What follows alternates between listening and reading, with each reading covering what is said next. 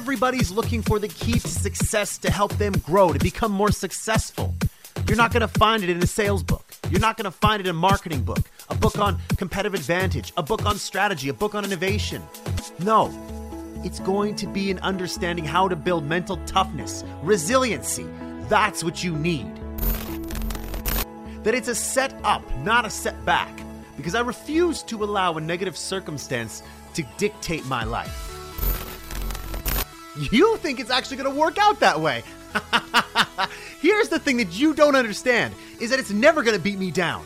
It's never going to defeat me. I'm never going to allow this to beat me because life doesn't happen to me, it happens for me. There are demons all around us.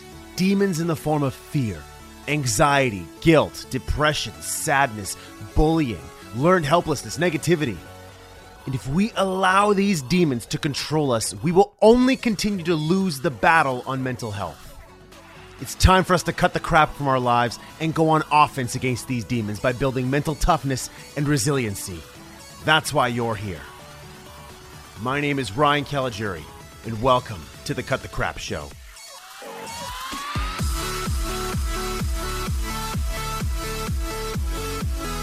All right, what's going on, everybody? Hope you're all having a great start to your week. This is yours truly, Ryan Caligiuri, on this week's episode of the Cut the Crap Show, where every single week I'm reading a book, condensing that book down to its core golden nuggets, bringing the author on the show, having a conversation about the golden nuggets. You know what I'm doing here every single week, just trying to save you a little bit of time, bring you some information that can spark change in your life, and I'm just trying to help you build resilience and help you create your 8 every single day.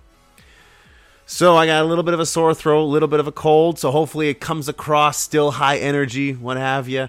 Back sore if you're watching the Create Your 8 vlogs and you know kind of the back issue I've been having this week. But in any case, we press on, we keep going, and we stay focused on our goals. We know what we're trying to do here. So before we kick into this week's episode, I want to do a quick plug for one of my most favorite podcasts that's happening out there right now.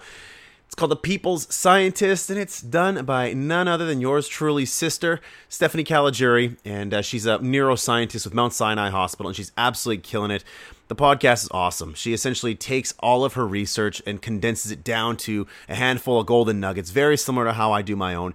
She does things like covering off topics such as bone broth, intermittent fasting, our brain on junk food, apple cider vinegar. The latest one she did was the surprising results of plant-based diets. So it's all really important information. And again, as we talk about creating our 8, as we talk about living our best lives, diet, your health, it plays such a big factor in everything that we do. If you don't have your health, you don't have a whole hell of a lot.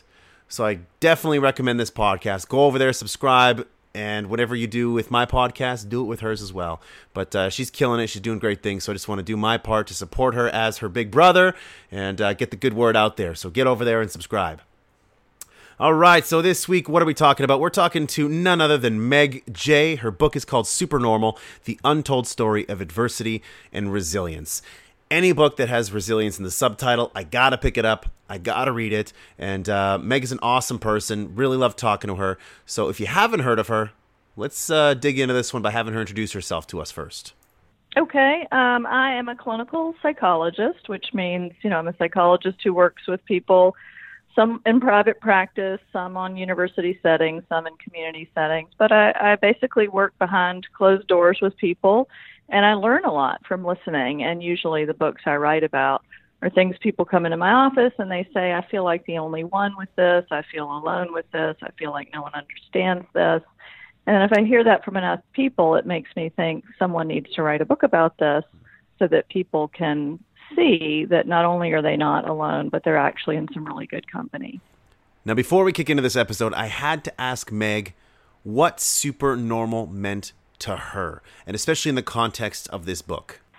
Well, supernormal is a word that means above the normal or average. And in the book, I'm talking about kids who then become adults, because I actually work with adults, but I've learned a lot about childhood adversity by listening to adults talk about how they grew up, what was difficult, and what helped. And so what I've found is, like I said, a lot of my clients come in and they say, I feel different from other people. Nobody would understand this. I feel abnormal. When really what I see is that my clients oftentimes are something more like supernormal, which means above the average or normal, and that they have better than expected outcomes. after some pretty tough beginnings. And what I wanted to do with that title is to help people shift from seeing themselves from abnormal to supernormal and to really claim sort of a heroic narrative for themselves. Now, I'm always a fan about perspective shifts and reframing language to help suit your positive mental state. Far too often, we just take in information, we look at it as negative, and that's how we perceive it. We don't do anything to try to reframe that in a positive sense, and we need to do that. We have to do that. It's absolutely critical. And on that note, we get into golden nugget number 1, which is all about adversity. And the fact that childhood adversity is responsible for almost 80% of mental health issues when people grow up. So why is that? Why is it that adversity at a young age contributes to mental health problems when we get older? When I look at it, adversity can either be good or bad. In most cases, I look at it as good because my perspective looks at adversity as something that's challenging me, something that I have to defeat, something I have to get better at. So adversity to me is seen as positive. But at a young age, if you don't have the right seeds planted, if you don't have the right perspective, if you don't have the right roadmap to resilience to help you deal with adversity properly, it could have negative side effects. So let's hear what Meg has to say about that. Yeah, so we know that childhood adversities, the 10 most common, I probably won't be able to rattle off all 10, but I can give you a good sample. So growing up with alcoholism or substance abuse in the home, or having a parent or a sibling with mental illness, growing up with domestic violence, sexual abuse, having a parent in jail, poverty, or chronic stress, that living with most childhood adversities, like the ones I just named, are chronic problems. It's not a one-time problem to have a parent who's an alcoholic. It's a problem every Saturday night or every night. And so what happens when you're growing up and your brain and your body are forming, and if you live with chronic stress, that has an impact on your brain and your body, and it makes you much more at risk than people who don't grow up with stress like that for all sorts of mental or physical health problems. It doesn't mean you're doomed, because life can change and there can be some unwinding, which we're going to get to that. But it does mean, and a lot of my work with clients is helping them understand these are the things you're at risk for, or this may be why you're experiencing depression or anxiety or eating problems or sleep problems, but there's something we can do about that now. Now, I still want to dig into this one a little bit deeper on this golden nugget, because we haven't yet addressed the whole idea that childhood adversity can either be good or bad, depending on how severe the adversity is the child faces. But you can hear stories about young children going through horrific adversity. Horrific. I'm talking about seeing their parents being murdered, them being raped, them being abused at such a young age, and yet they grow up and they use that adversity to fuel their success, their power, their resilience later on in life. That is absolutely amazing to me. And so I want to dig into that a little bit more with Meg and see what she has to say about that. Yeah, I mean, everything is mixed, right? And so, for most resilient folk, they'll say some good things came out of the bad things that happened in my life. But kind of expanding on the question you asked before, what's difficult about chronic adversity doesn't mean it won't down the line make us a stronger person or a more empathic person or whatever the case may be. But along the way, being exposed to chronic stress, kids like this or teens like this or adults like this are living in a low level of fight or flight all the time. And so what that does is that overexposes your brain and your body to stress hormones, which we're flooded with when we're living in fight or flight. And that has a negative impact on cognitive functioning, mental health, physical health, like we talked about. It puts you at risk for some problems down the line. So chronic adversity it accumulates. And so over time, it isn't a good thing to live with stress that we can never get out of or we feel we have no control over. But many people, especially when they get on the other side of it and they are out of it, will say, hey, in these ways, I feel stronger, I feel more empathic, I feel more strategic, I feel more capable, maybe than people who haven't had to overcome these obstacles. All right, let's get on to golden nugget number 2, which talks about resilient people and their fighting spirit. Research has found that people who are more resilient have a stronger fighting spirit than those who aren't as resilient. So what is this fighting spirit all about? Well, it comes straight out of fight or flight. So I think that, what I hear from a lot of my clients is when I was growing up, whatever it was that was going on in my home, having a sibling with mental illness or living in poverty or having a parent in jail, that there was a sense that they weren't going to accept the situation the way it was. They weren't going to let that define them. They weren't going to let that negatively affect them. And of course, in some ways, we don't have total control over how adversities affect us, but there's a spirit of, I'm not going to let this do me in. And of course, there's more to overcoming adversity than that, but that sort of fighting spirit is an important part of the process. And there have been some really cool studies. I'll mention one from prisoners of war in Eastern Europe. And they looked at the prisoners of war, were kept for many years in some pretty awful conditions. And some of the prisoners many years later after they were freed suffered from PTSD and others did not. And what differed was not the treatment that they'd received, but it was the internal monologue they were having, or the dialogue they were having with themselves when they were in captivity. The ones who said, this isn't going to define me, this is not going to defeat me, this won't be the end of me, even though they all received the same treatment, and on the outside everyone complied with what was required. Once they were out of captivity, the people who kind of had that fighting spirit inside and said, this isn't going to end me, did better after the fact. And I hear this from clients every day in my office who will say, I remember as a kid saying, this isn't going to ruin my life. This is not going to be who I am. I'm going to get out of this. And then, of course, there's more to it than just saying that. But I think it's an important place to start, to feel like that we have control and we can be bigger than the problems around us. All right, something we still got to touch on that we didn't talk about, which is fighting spirit. Is that something that's developed over time, or is that something that people are just born with? Was I born with a strong fighting spirit, or did I develop my fighting spirit?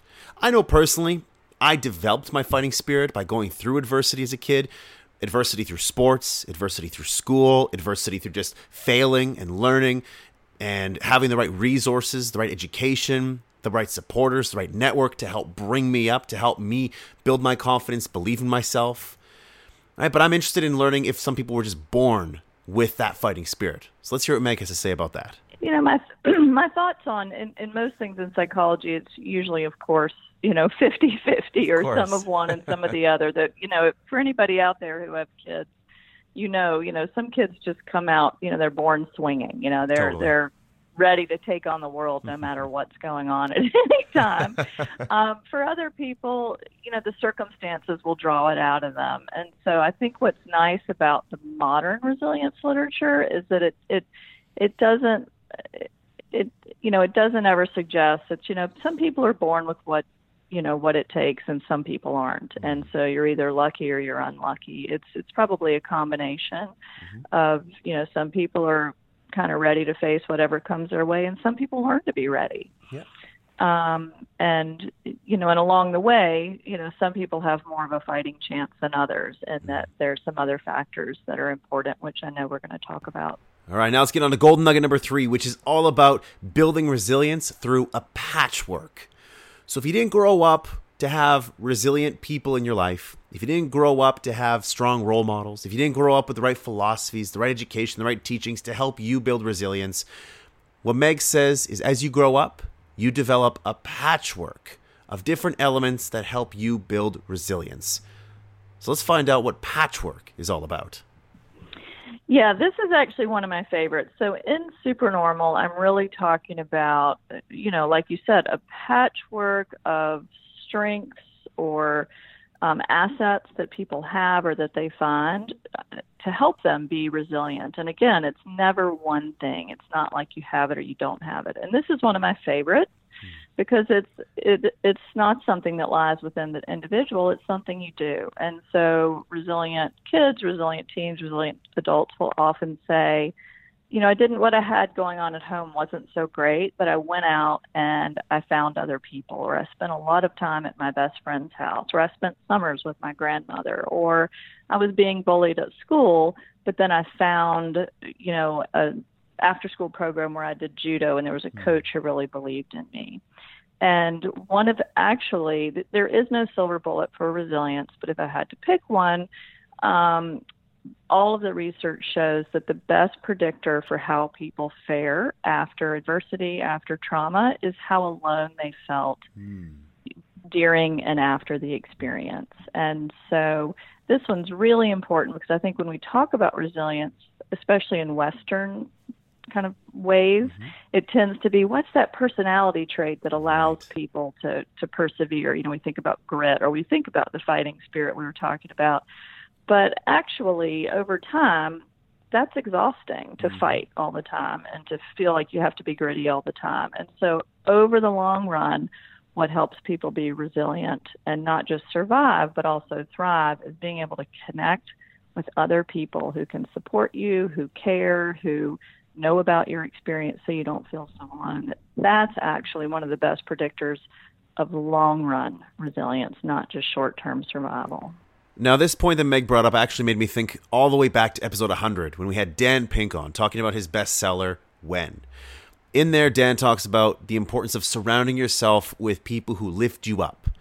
And on a recent episode of Create Your 8, that YouTube channel I've created, if you're not subscribed or following me, just a little plug here, get on there, subscribe, follow me, you can catch that as well. But I was talking about the blue energy and red energy and how you need to surround yourself with more people who have this blue energy around them. And I know that sounds fluffy. I even say that in the video, but you got to follow me here.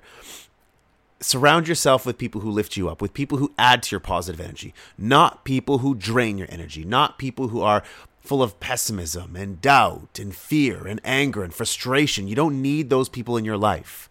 You need more positivity in your life. You need more optimism, more enthusiasm, more resilience, more teaching, more support. So who you hang around with is really important. And I think far too many of you are hanging out with people who are taking away your energy and not adding to it. So I had to ask Meg about any advice or any experience she has for people who are surrounded by those who aren't necessarily supportive. What does she have to say to them? Right. Well, it's so important, and you're absolutely right. And in terms of, sort of the population we're talking about today, which, by the way, is 75% of people grew up with some significant adversity. Who you surround yourself with, who you partner with, who you are friends with, whether or not you have a therapist or a minister or a teacher who cares, it's so important, because the chronic stress we talked about of adversity, that most people are harmed in the context of relationships, relationships that have been interpersonally stressful, having an alcoholic parent or a mentally ill sibling. It's so important in adulthood to have relationships that are healing, not hurtful. Yes. And so in the same way that being with people with problems increases our stress and puts us at risk for all sorts of mental and physical illnesses, people who are able to have a supportive, caring, curative role or effect in our lives actually downshift that. So sometimes people hear about the research around childhood adversity and it puts you at risk for everything from A to Z, and they think, well, I'm done for, I'm doomed. But actually what we don't hear about enough is that kids and teens who are able to, often as young adults, which is one reason why I work a lot with young adults, is to go out there and say, I'm going to partner with someone and I'm going to have a different marriage than the one that I saw, or I'm going to create a peaceful, happy home unlike the one that I had, or I'm going to have friends who support me and care about me, not like the ones who, bullied me in high school. That this is actually how you downshift the brain and the body and get out of that fight or flight. And this is how you disrupt that relationship between adversity and physical and mental health problems, is by, in large part, by getting away from the problems that were around you and then creating relationships that are healing and that undo that early stress. All right, golden nugget number 4. This one's all about hero work and helping others in our own path to building greater resilience. So what's hero work all about? Yeah, I mean, it's so many people who've grown up with hard times, not too surprising, turn out to be helpers in one way or another. And the metaphor that I use in Supernormal is the metaphor of the superhero. Every superhero has an origin story. They've got some kind of adversity that they're constantly battling against and, leaping over buildings and dodging bullets. And what they're also doing is going out there and trying to make the world a better place, because of it. And that's really what you see a lot in adults who go into helping professions, that there's some research about how people who become doctors or ministers or teachers or social workers tend to come from backgrounds where they know a lot about what it feels like to need help and what kind of help people need. And so they're very passionate about that.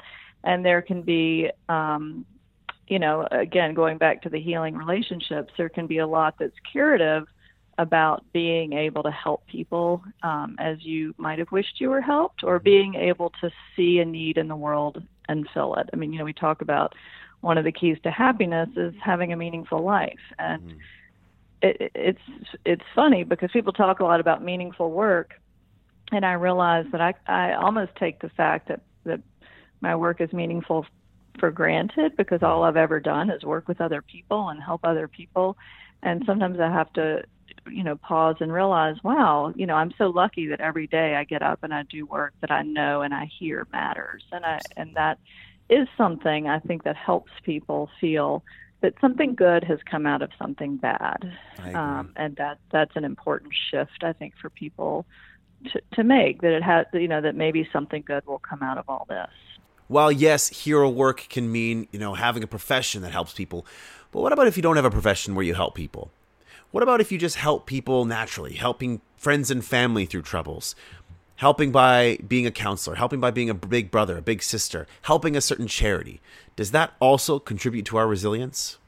Absolutely, yes. But, not everybody needs to become, a social worker or a counselor or a minister or a teacher. And I think we need to remember that there's all kinds of research around altruism and how, being good, it feels good. Being good is good. I actually gave a talk not too long ago talking about altruism, and was giving the example of, if you're walking down the street in New York City and somebody spills their bag and you stop and you help them out. You didn't have to. You don't even know them. But you stop, you help them pick up their stuff, you go on your way. What do you think to yourself? You think, I'm awesome. I didn't have to help that person, but I did. And so, there's just, as long as you're not overextending yourself, as long as you're helping people who are interested in being helped, there's really no downside to getting out there and helping, whether it's a neighbor, a friend, a local soccer team, your favorite charity, you name it, that's good for all of us. Sometimes it's just as simple as saying, do good to feel good. You want to feel good, then do good. It's just that simple. All right, moving on to golden nugget number 5 now. This one's all about flying away and cultivating a fantasy thought in your mind, and how children who've gone through adversity, thinking about fantasy thoughts in their mind, thinking about their future, thinking about what life could be, has helped them build a level of optimism. I find this one very interesting. So let's talk to Meg about this one and what her thoughts are on building this fantasy thought in our mind.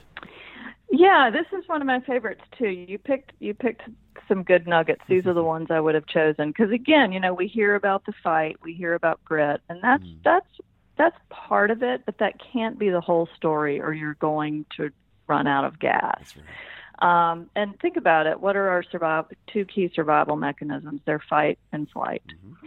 And if only fight worked, flight would have,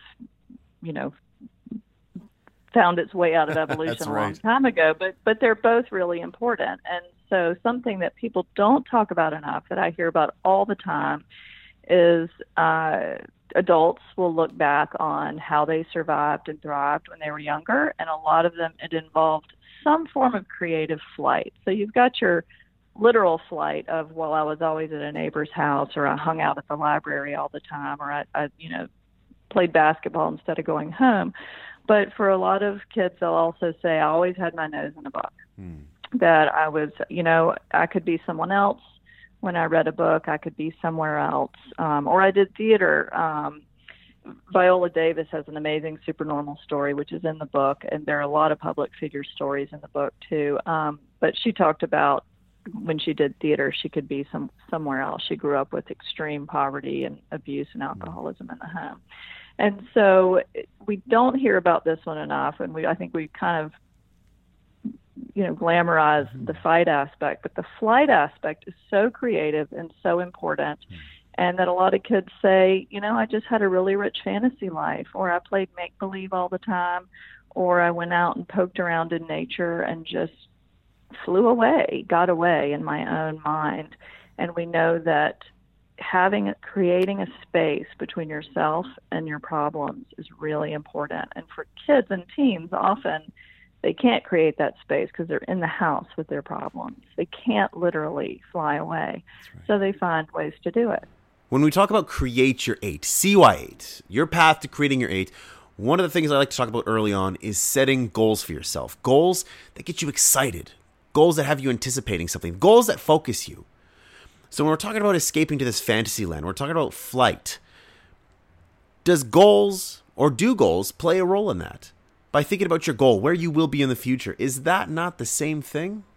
No, I think it's the same. And that's a good one I didn't mention, but it is in the book that often that fantasy will be, I cannot tell you how many times I've worked with young adults who said, I just decided I was going to move to California, or I just decided I was going to go to New York, or I was going to go to Georgetown, or I was going to be a student at, University of Washington.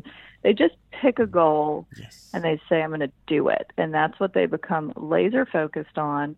And it creates some organization. It creates hope. It creates, ambition. It creates urgency. It gives, oftentimes children and teens something to go for, a way to imagine getting out and a way to organize that.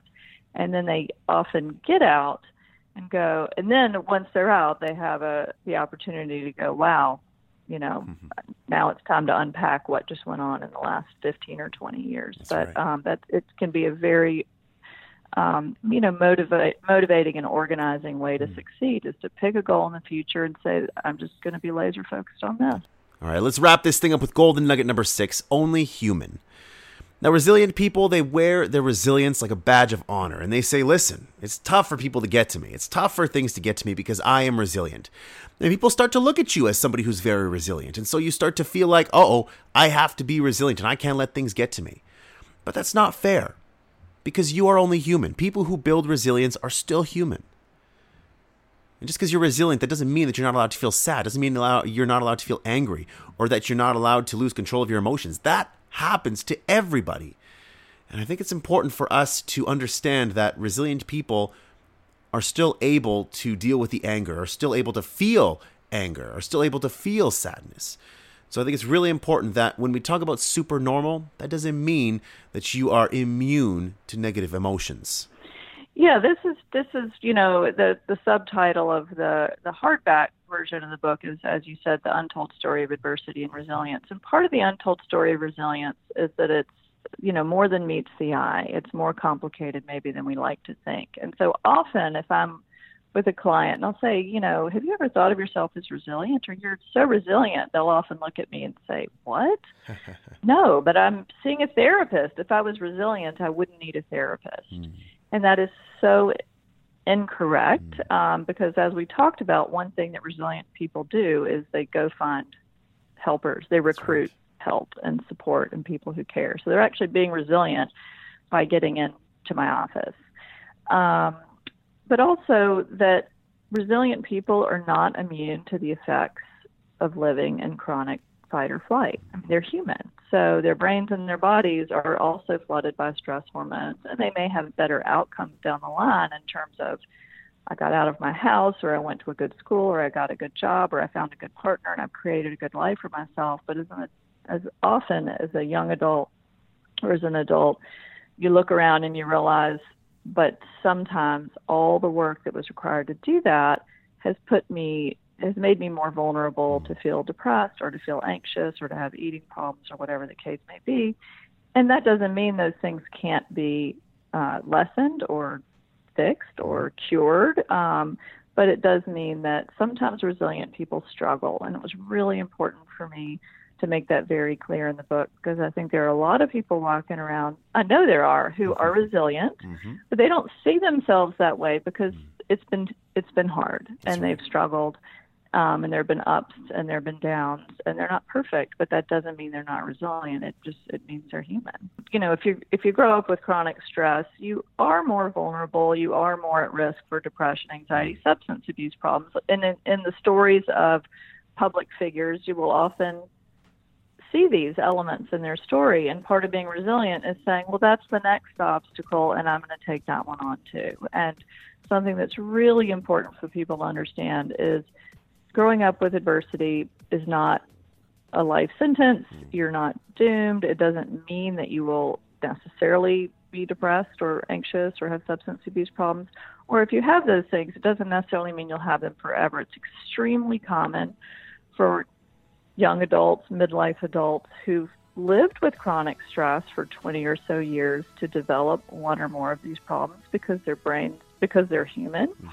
But these are treatable problems and often temporary problems. And so a lot of my work with young adults, with midlife adults, is helping them recognize their story and what they've been through and how that might have led to the problems that brought them to my office, but also to see, we can treat this. This doesn't mean that you're going to be struggling with this in 5 years, that this is not a life sentence. All right, there we have it. That's Super Normal, the untold story of adversity and resilience by my friend Meg Jay. Really love this book. We touched on a number of topics relating to resilience, and I hope that there was something in here that maybe sparked something in you. Maybe something that might help you, maybe something that might come in handy later on. Regardless, there were some great golden nuggets in here, and it was an honor having Meg on the show. If you love this episode, then please go online, rate and review the show, especially if you're listening on an Apple device. Go to shows, go to the podcast app, go to shows, scroll up to the Cut the Crap show, and preferably give me 5 stars. I would greatly appreciate it. Give me 5 stars. It sounds very bold, but I'd appreciate it if you give me 5 stars. So thank you so much in advance if you do that. Also, please connect with me online, LinkedIn, Twitter, Facebook, Instagram. Subscribe to the YouTube channel. Every single day, I'm featuring a CY8 Create Your 8 vlog. If you listen to that, if you want to know how to build resilience, if you want to understand how to create your 8, then you want to subscribe to the channel. Every single day I'm going to be putting out a brand new video. They're nice and short, 3 to 4 minutes each, very easy to watch. So you want to subscribe to that as well. So absolutely connect with me online. And last but not least, if you want to support the causes that I'm supporting this month, well, not this month, this year, I'm supporting the no-kill animal shelters that need funding to help them buy food, help them buy medical supplies, help them pay for surgeries for these animals that are helping other people create their 8, because animals have such amazing power to them, and I just have a very special place in my heart for dogs and cats and what have you. So if you want to donate, go to thecutthecrapshow.com. At the very top, there's a bright red button. Click that button. It'll take you to the Patreon page where you can donate $5 every single month. If you want to do that, then please, by all means, go ahead and support that. For all of you who have done that already, thank you so much from the bottom of my heart. I want to thank you every single week because it just means so much to me that you do that. So thank you so much. All right, that is a wrap for this week, everybody. So thank you again so much for your attention, for your time. You know it means a lot to me. And I'll catch you back here next week when I have a brand new book, brand new golden nuggets, an interview with an author. And of course, every single week, I'm here with you just trying to save you time, bring you some information that could spark a change in your life, and helping you build resilience and helping you create your 8 every single week. Have a fantastic, productive, inspired week, everybody. I love you all.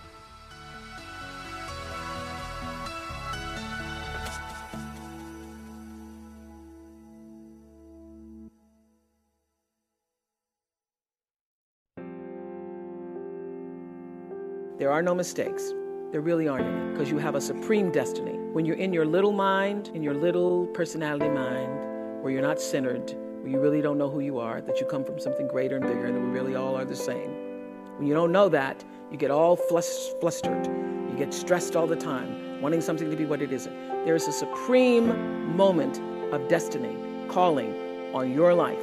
Your job is to feel that, to hear that, to know that. And sometimes when you're not listening, you get taken off track. You get in the wrong marriage, the wrong relationship, you take the wrong job. Yeah, but it's all leading to the same path. There are no wrong paths. There are none. There's no such thing as failure, really, because failure is just that thing trying to move you in another direction. So you get as much from your losses as you do from your victories, because the losses are there to wake you up. When you understand that, you don't allow yourself to be completely thrown by a grade or by a circumstance, because your life is bigger than any one experience.